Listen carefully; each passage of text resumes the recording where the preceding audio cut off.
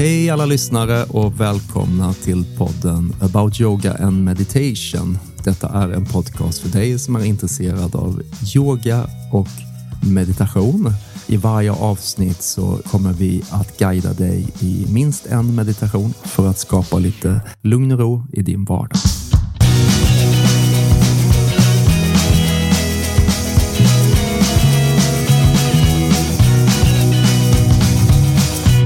Och vi som gör den här heter Sheila Nell och Magnus Frid och vi är förutom kollegor och driver ett bolag som heter About Yoga så är vi yogalärare och meditationslärare. Exakt, välkomna hit. Tack. Tack. Tack Magnus, tack för att du är här. Så härligt att ha med dig även denna gång. Jag tänker att vi gör så här det här avsnittet.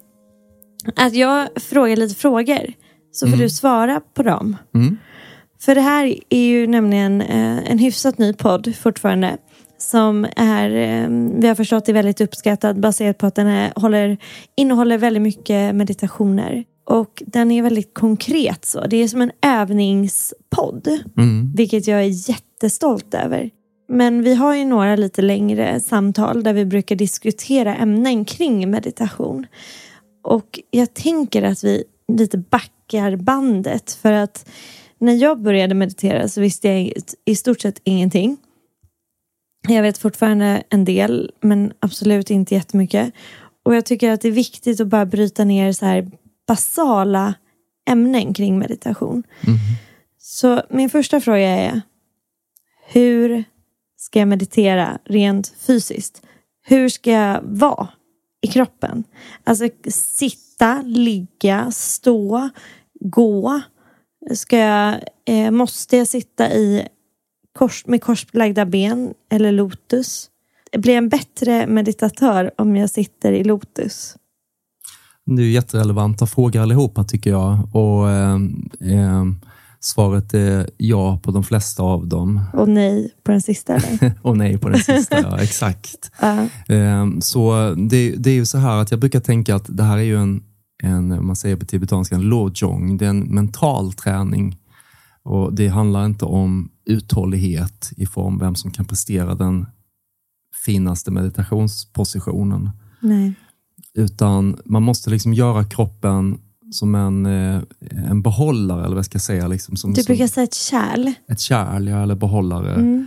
För att man ska kunna rikta allt fokus till det som sker i sinnet. Men om du redan från starten till exempel sitter med det här knät som du alltid har ömmat på grund av en skada du hade tidigare i livet, så kommer det vara oerhört svårt i början att hitta rätt fokus. Du kan använda sådana motstånd senare i meditationen för att se hur smärta kan flytta och inte vara stilla. Men i början så tycker i alla fall jag att det är helt fel väg att gå. Utan jag brukar tänka så här att man ska hitta entusiasm i början. Du ska tycka det är kul att prova dig fram. Så bara för att så här verkligen hårdra det. Så jag skulle i teorin kunna sitta på en stol. Du kan sitta på en helt vanlig stol. Kanske en mjuk fåtölj. Du kan sitta på en mjuk fåtölj, absolut. Och du kan sitta på golvet med korslagda ben med en kudde under rumpan. Du kan även sitta med vristen i golvet. Så att du vilar på dina knän. Och då kanske du också har någonting mellan benen, liksom ett bolster eller en kudde eller någonting. I yin så heter den positionen seisa. Precis. Du kan stå upp, det går alldeles utmärkt. Kan man gå? Man kan gå, självklart. Det går fint och du kan ligga ner. Men som jag tänker så finns det lite tillägg till varje del av de här då. Och att det är uppenbart att det är en position som inte förknippas med någonting annat. Då blir det ju direkt lite konstigt i mitt huvud. För jag tänker ju, ligga ner tänker jag att jag sover då. Precis. Och sen när jag går så tänker jag att jag ska ta mig någonstans. Och om jag skulle sitta på en stol skulle jag nog också förknippa det med att göra annat. Det är därför jag personligen tycker det är väldigt skönt att sitta på golvet. Där kan jag så här prop myself up, tro mig. Det ser ut som någon har haft typ kuddkrig och pyjamasparty på golvet. Bara för att det är så mycket mjuka grejer. Men bara för att kunna sitta bekvämt. Men hur gör du? Nu är jag så van vid att sitta. Men hur gjorde du när du inte var van vid att sitta? Då satt jag med en kudde under sittbenen. Och, rumpan alltså? Ja, under rumpan, ja precis. För att komma upp lite så att knäna kunde komma ner under höften, brukar man ha som riktlinje då. Jag har ju kommit in i en vana där jag sitter på ett block. Som, du vet ju det. Jag sitter alltid på det här blocket. Nu har det nästan blivit som min lilla meditationstron. Att jag måste ha den. Är det dåligt att börja förknippa meditation med vissa grejer? Nej, det var nog lite precis det jag ville komma till där när du sa just det här att när jag går så ska jag någonstans och när jag står så kanske jag var när jag gör en aktivitet. När jag sitter i min soffa då tittar jag på tv så att säga då. Men när du sätter dig på din meditationstron, ditt block med benen i kors, då vet du att vad är det jag gör här? Jo, jag mediterar. Det kommer vara en support i din dagliga övning. För att varje gång du går till den platsen så är det förknippat med den övningen. Och det kommer bli mycket, mycket lättare. Som Pavlo, alltså så här, den här betingningen. Ja, det är som en betingning. Det är därför många som är nya i meditation kan lägga ganska mycket tid på att, ska man säga, hitta den där platsen där de kan känna att här är det tillräckligt tyst, tillräckligt lagom temperatur. Här kan jag få ha kanske en inspirerande bild eller ljuständ eller någonting för att skapa den där ytan. Och så sitta bekvämt och sitta och sen skippa de där ömmande knäna och det där pirret alltså stickningarna i kroppen som händer efter ett tag. I alla fall i början, bara för att kunna fokusera på det mentala. Exakt. Men om du nu sitter på en stol, det går alldeles utmärkt. Jag gör också det ibland. Med fötterna i golvet då, så att säga.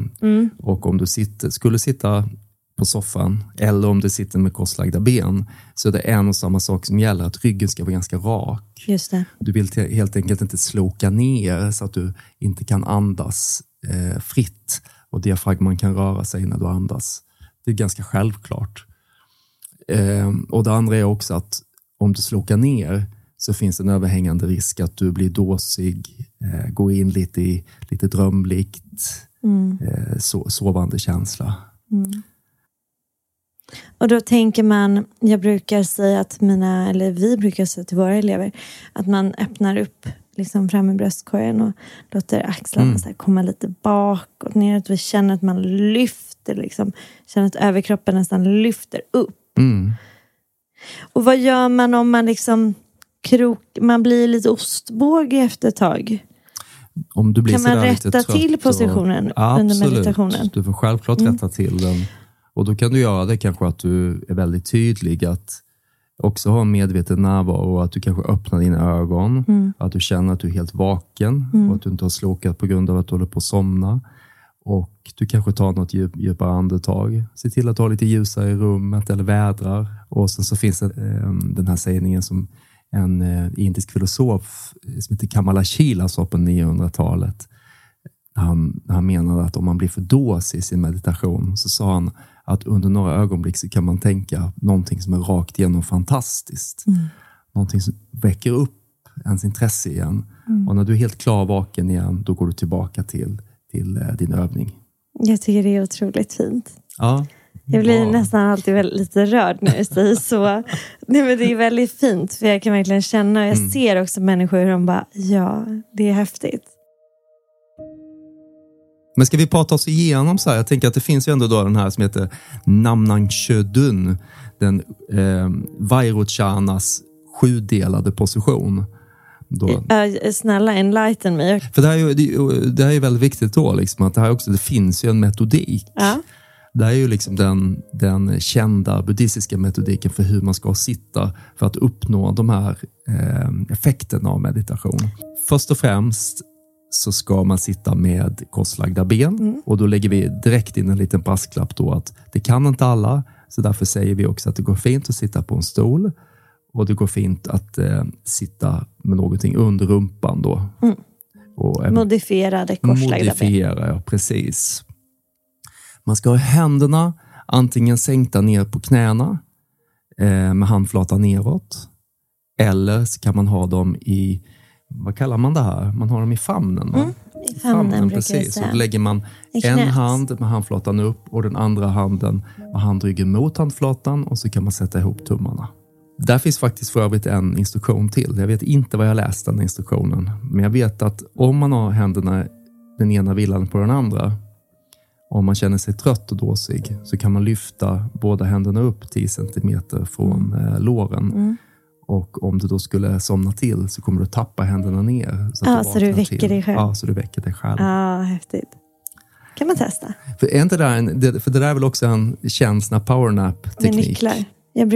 Jag har faktiskt testat det. Man lägger sig så håller man armen utanför sängen. Så håller man ett par nycklar. Och sen så när man är tillräckligt avslappnad så att nycklarna ramlar ner, då väcker man sig själv. Då är man klar. Du har använt den tekniken? Ja, jag har gjort det. Jaha, och det funkar? Ja. Absolut. Ja. Jag hade väldigt svårt att somna bara för jag krampartat höll mina nycklar. Ja. Tillbaka, okej. Precis, den tredje punkten är då ryggen. Och då säger man här då att ryggen ska vara rak.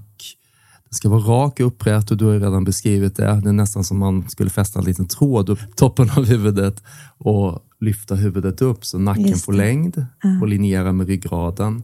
Om man känner att andningen rör sig väldigt fritt. Så från bäckenet hela vägen ut? Ja, och jag skulle säga att när du har gjort den här sträckningen, att ändå lite slappna av därifrån så du inte sitter som en stel pinne.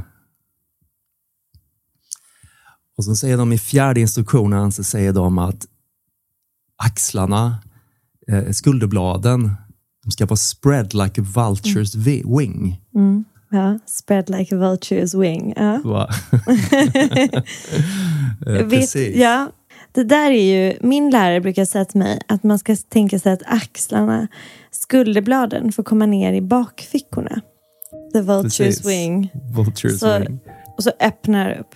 Ja, så man får för den jag tänker öppningen. det exakt. Du brukar säga att nyckelbenen ska le, säger du va? Ja, det säger jag. Ja, exakt. Och 5:e punkten är då att huvud och nacken ska vara linjerad med ryggen. Och sen sänker man hakan lite grann ner. Så att med andra ord, den viktiga poängen här tror jag är att man inte ska gama med huvudet. Så att man ska flytta huvudet bak. Så blir det väldigt tungt att bära det. Man känner ofta det också. När nacken faktiskt får hänga lite med ryggraden. Det är rätt skönt. Vi är väldigt mycket framåt med huvudena. Generellt sett ja, oerhört idag. Mycket med våra datorer och telefoner. Så att det är en väldigt härlig känsla att få bak huvudet. Just saying. Och sen kommer vi till munnen. Och här är en instruktion som jag kan känna att man kan i början, man kan notera att den finns, men man måste kanske inte anstränga sig så hårt för den. Men man brukar säga att tungspetsen ska toucha taket i munnen eller baksidan av framtänderna. Och skälet att man gör det brukar man säga är att salivproduktionen påverkas så att man inte sväljer så mycket hela tiden. Jag är ju lite mer... Jag gör det ibland, men jag är väldigt stort fan av det här med att slappna av i tungan. För att jag känner att... Vad händer med din salivproduktion då? Jag störs inte så mycket av det faktiskt. Nej. Och sen till sist då, blicken. Ska man titta eller ska man blunda? Och då finns det ju såklart riktlinjer där också då. Att man brukar säga att man ska titta fram på nästippen. Och det kan kännas lite awkward. Och därför brukar man säga att man lägger blicken snett ner. Hakan är ju redan riktad på, om man tar 2 händer och sätter ihop framför sig på bredden. Så på bokläsaravstånd lägger du blicken och sen så dimmar du den lite så att säga. För där finns ju ingenting du kan fokusera på. Väldigt skönt. Det är väldigt skönt. Men jag tycker det är helt rimligt att ha slutna ögon i början också. Det blir jättefint. Vad hade du? Jag har varierat mycket. Det fanns en period när jag mediterade med helt öppna ögon. Jag tycker det funkade väldigt bra för jag höll mig väldigt klarvaken. Och nu varierar jag lite, tror jag. Jag mediterar både med öppna och slutna ögon. Inte helt öppna, utan bara lite då. Jag brukar alltid, du vet att jag alltid brukar avsluta alla klasser med att man ska sitta kvar i meditationstekniken och öppna ögonen helt. För att man ska känna att det inte har någonting att göra med något stadie av fantasi eller dröm. Det tycker jag är väldigt viktigt. Att man upplever att tekniken bär ut i rummet. Och det tycker jag, för det har jag aldrig varit med om att någon har gjort innan. Det tycker jag är väldigt talande också, som du sa, för att vi kan bära ut meditationen ut i livet. Och att även om man sitter där på sin meditationstron med liksom världens finaste omgivning runt sig som man har byggt, eller massa mjuka kuddar och liknande, så den här känslan av meditation i kroppen kan vi också gå med till förskolan eller gå till jobbet eller bara ha under en kväll eller en dag. Och det tycker jag är så himla, det är någonstans det som jag tänker ändå är målet. Att kunna det är flytta absolut ut det. Målet. Jag brukar dela upp det i 3 delar. Man brukar säga premeditativa delen. När du så att säga gör kanske din lilla förberedelse. Du placerar dig på din meditationstron och du kanske gör någon andningsövning för att stilla de grövre spänningarna i kroppen och liksom känna liksom att du börjar liksom linjera dig med övningen. Sen kommer den formella meditationen, då du mer använder din valda teknik. Och efter det så kommer det som man då skulle kunna kalla postmeditativa. Det vill säga när du försöker få effekten av meditation att droppa in i din vardag. Och att det inte längre blir lika mycket kluvet mellan din inre värld och din yttre värld. Exakt. Och jag tänker så här att det är ju ingenting som kanske sker direkt. Men någon gång, om man har ett stort intresse för meditation, så bör det ske. Därför att om du till exempel sitter och mediterar på medkänsla mot andra människor år ut och år in, men varje gång du reser dig upp så är allt det borta och du agerar annorlunda i din vardag, så har ju så att säga inte meditationen burit kraft. Nej, och jag tycker det är ett väldigt enkelt sätt att börja släppa in meditationen i vardagslivet. När vi bara tar den här postmeditativa fasen och ser till att vara kvar i den. Genom att öppna ögonen, kanske röra sig lite långsammare efter meditationen. Kanske också väljer att liksom ha några minuter extra. Men du har en jättebra meditation som handlar om att slappna av i händerna. Den tycker jag är väldigt effektiv för min rastlöshet. Kan inte du hålla den för mig? Det är ju jag brukar kalla för en taktil meditation. Jag tycker om de här mindfulnessövningarna som riktar sig ut mot en kroppsdel. Och sen så tycker jag också att det är väldigt fint att använda just händerna som ett stillavarande meditationsobjekt. Därför att de är en sån tydlig symbol för allt görande. Och oftast så gör vi flera saker samtidigt. Stoppar vi händerna så gör vi en väldigt tydlig men mjuk gräns från görande till varande, från det aktiva till det passiva, från det mer stormiga till det stilla och så vidare. Så jag tänkte vi skulle vila våra händer allihopa idag.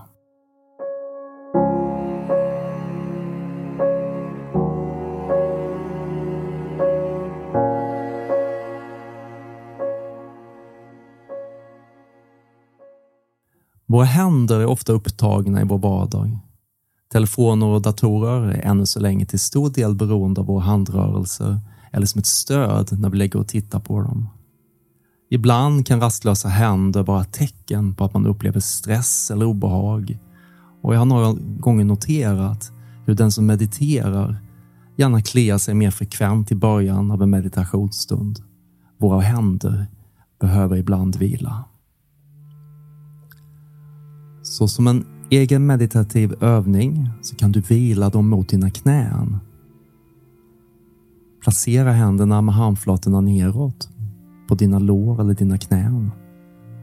Sprid fingrarna.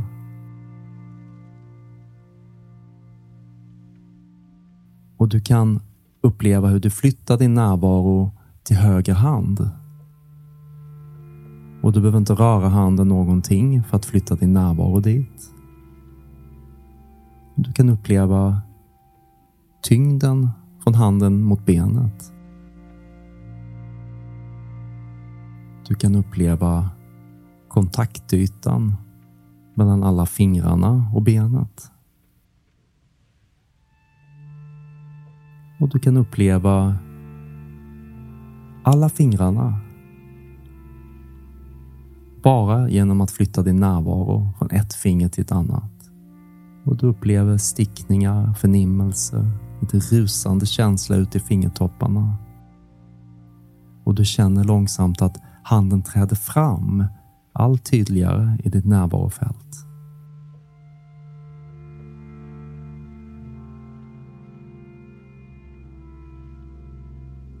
Höger hand vilar mot höger ben. Höger hand är stilla mot höger ben. Kontaktytan mellan höger hand och höger ben. Höger hand är stilla. Tummen, pekfinger och så vidare. Handflatan. Och du känner när handen vilar så följer det upp i underarmen och armbågen sjunker ner några centimeter. Ända upp till axeln.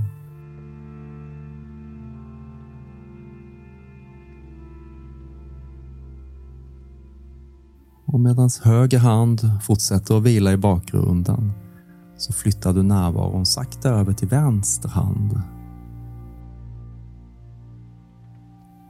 Först känns det lite ovant att din närvaro är så tyngd mot höger sida. Men ge det en liten stund. Låt upplevelsen av höger hand finnas kvar i bakgrunden. Men nu upplever du allt tydligare tyngden från vänster hand. Lätta vikten, handflatan, fingrarna och den totala vikten av hela handen.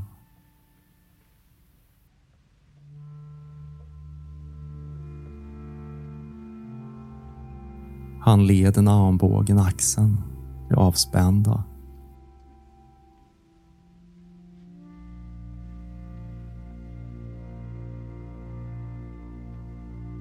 Subtilt upplever du kontaktytan mellan fingrarna och benet.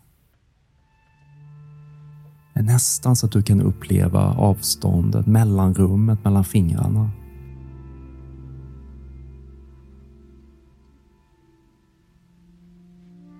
Och i synnerhet så kan du uppleva fingertopparna på varje finger utan att röra fingrarna.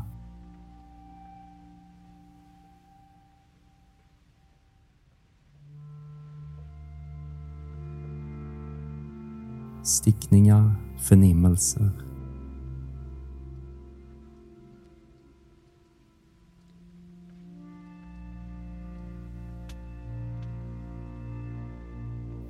Vänster hand framträder helt och fullt i sin stillhet. Korta stunder kanske det kommer liksom en stråk av impuls att man ska flytta handen eller flytta ett finger och känna att den är alltid kvar, att upplevelsen är kvar.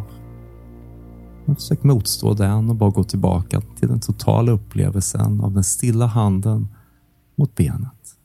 Vänster hand vilar mot vänster ben. Kontaktytan mellan vänster hand och vänster ben.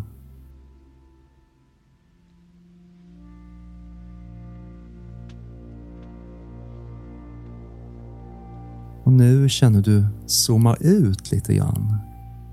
Och tar in även höger hand i ditt närvarofält. Upplever tyngden från båda händerna. Alla fingrarna. Tummen till lillfingret på båda händerna. Och du upplever vikten från båda händerna mot dina respektive ben.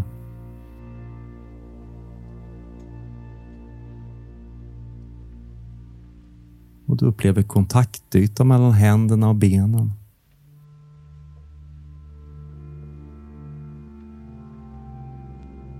Och du upplever att vila dina händer, hur det blir en rörelse mot det stilla och ett tydligt avbrott mot det aktiva görandet.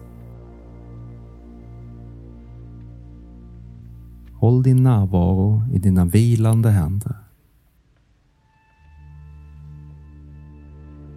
Och nästan en märklig upplevelse hur händerna känns mer tydliga, detaljerat tydliga än när vi i slentrian omedvetet utför uppgifter i vardagen. Samma händer som är vana att utföra så många olika saker varje dag. Ibland flera saker samtidigt. Vila nu. Händerna är stilla. Vi håller vår närvaro helt och fullt på upplevelsen av händerna mot benen. Vi har helt rört oss in i stillhetszonen, närvarozonen.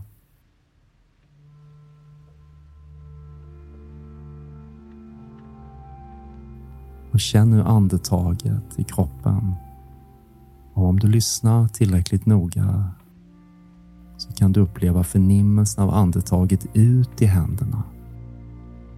Den lite rusande känslan ut i händerna. Ut i fingertopparna.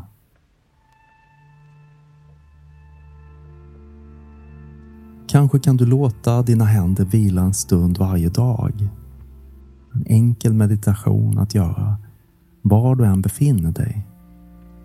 Kanske stanna av mitt i en rörelse mellan två arbetsuppgifter. Eller när helst du känner att det är för mycket aktivitet, för mycket görande och du behöver lite stillhet.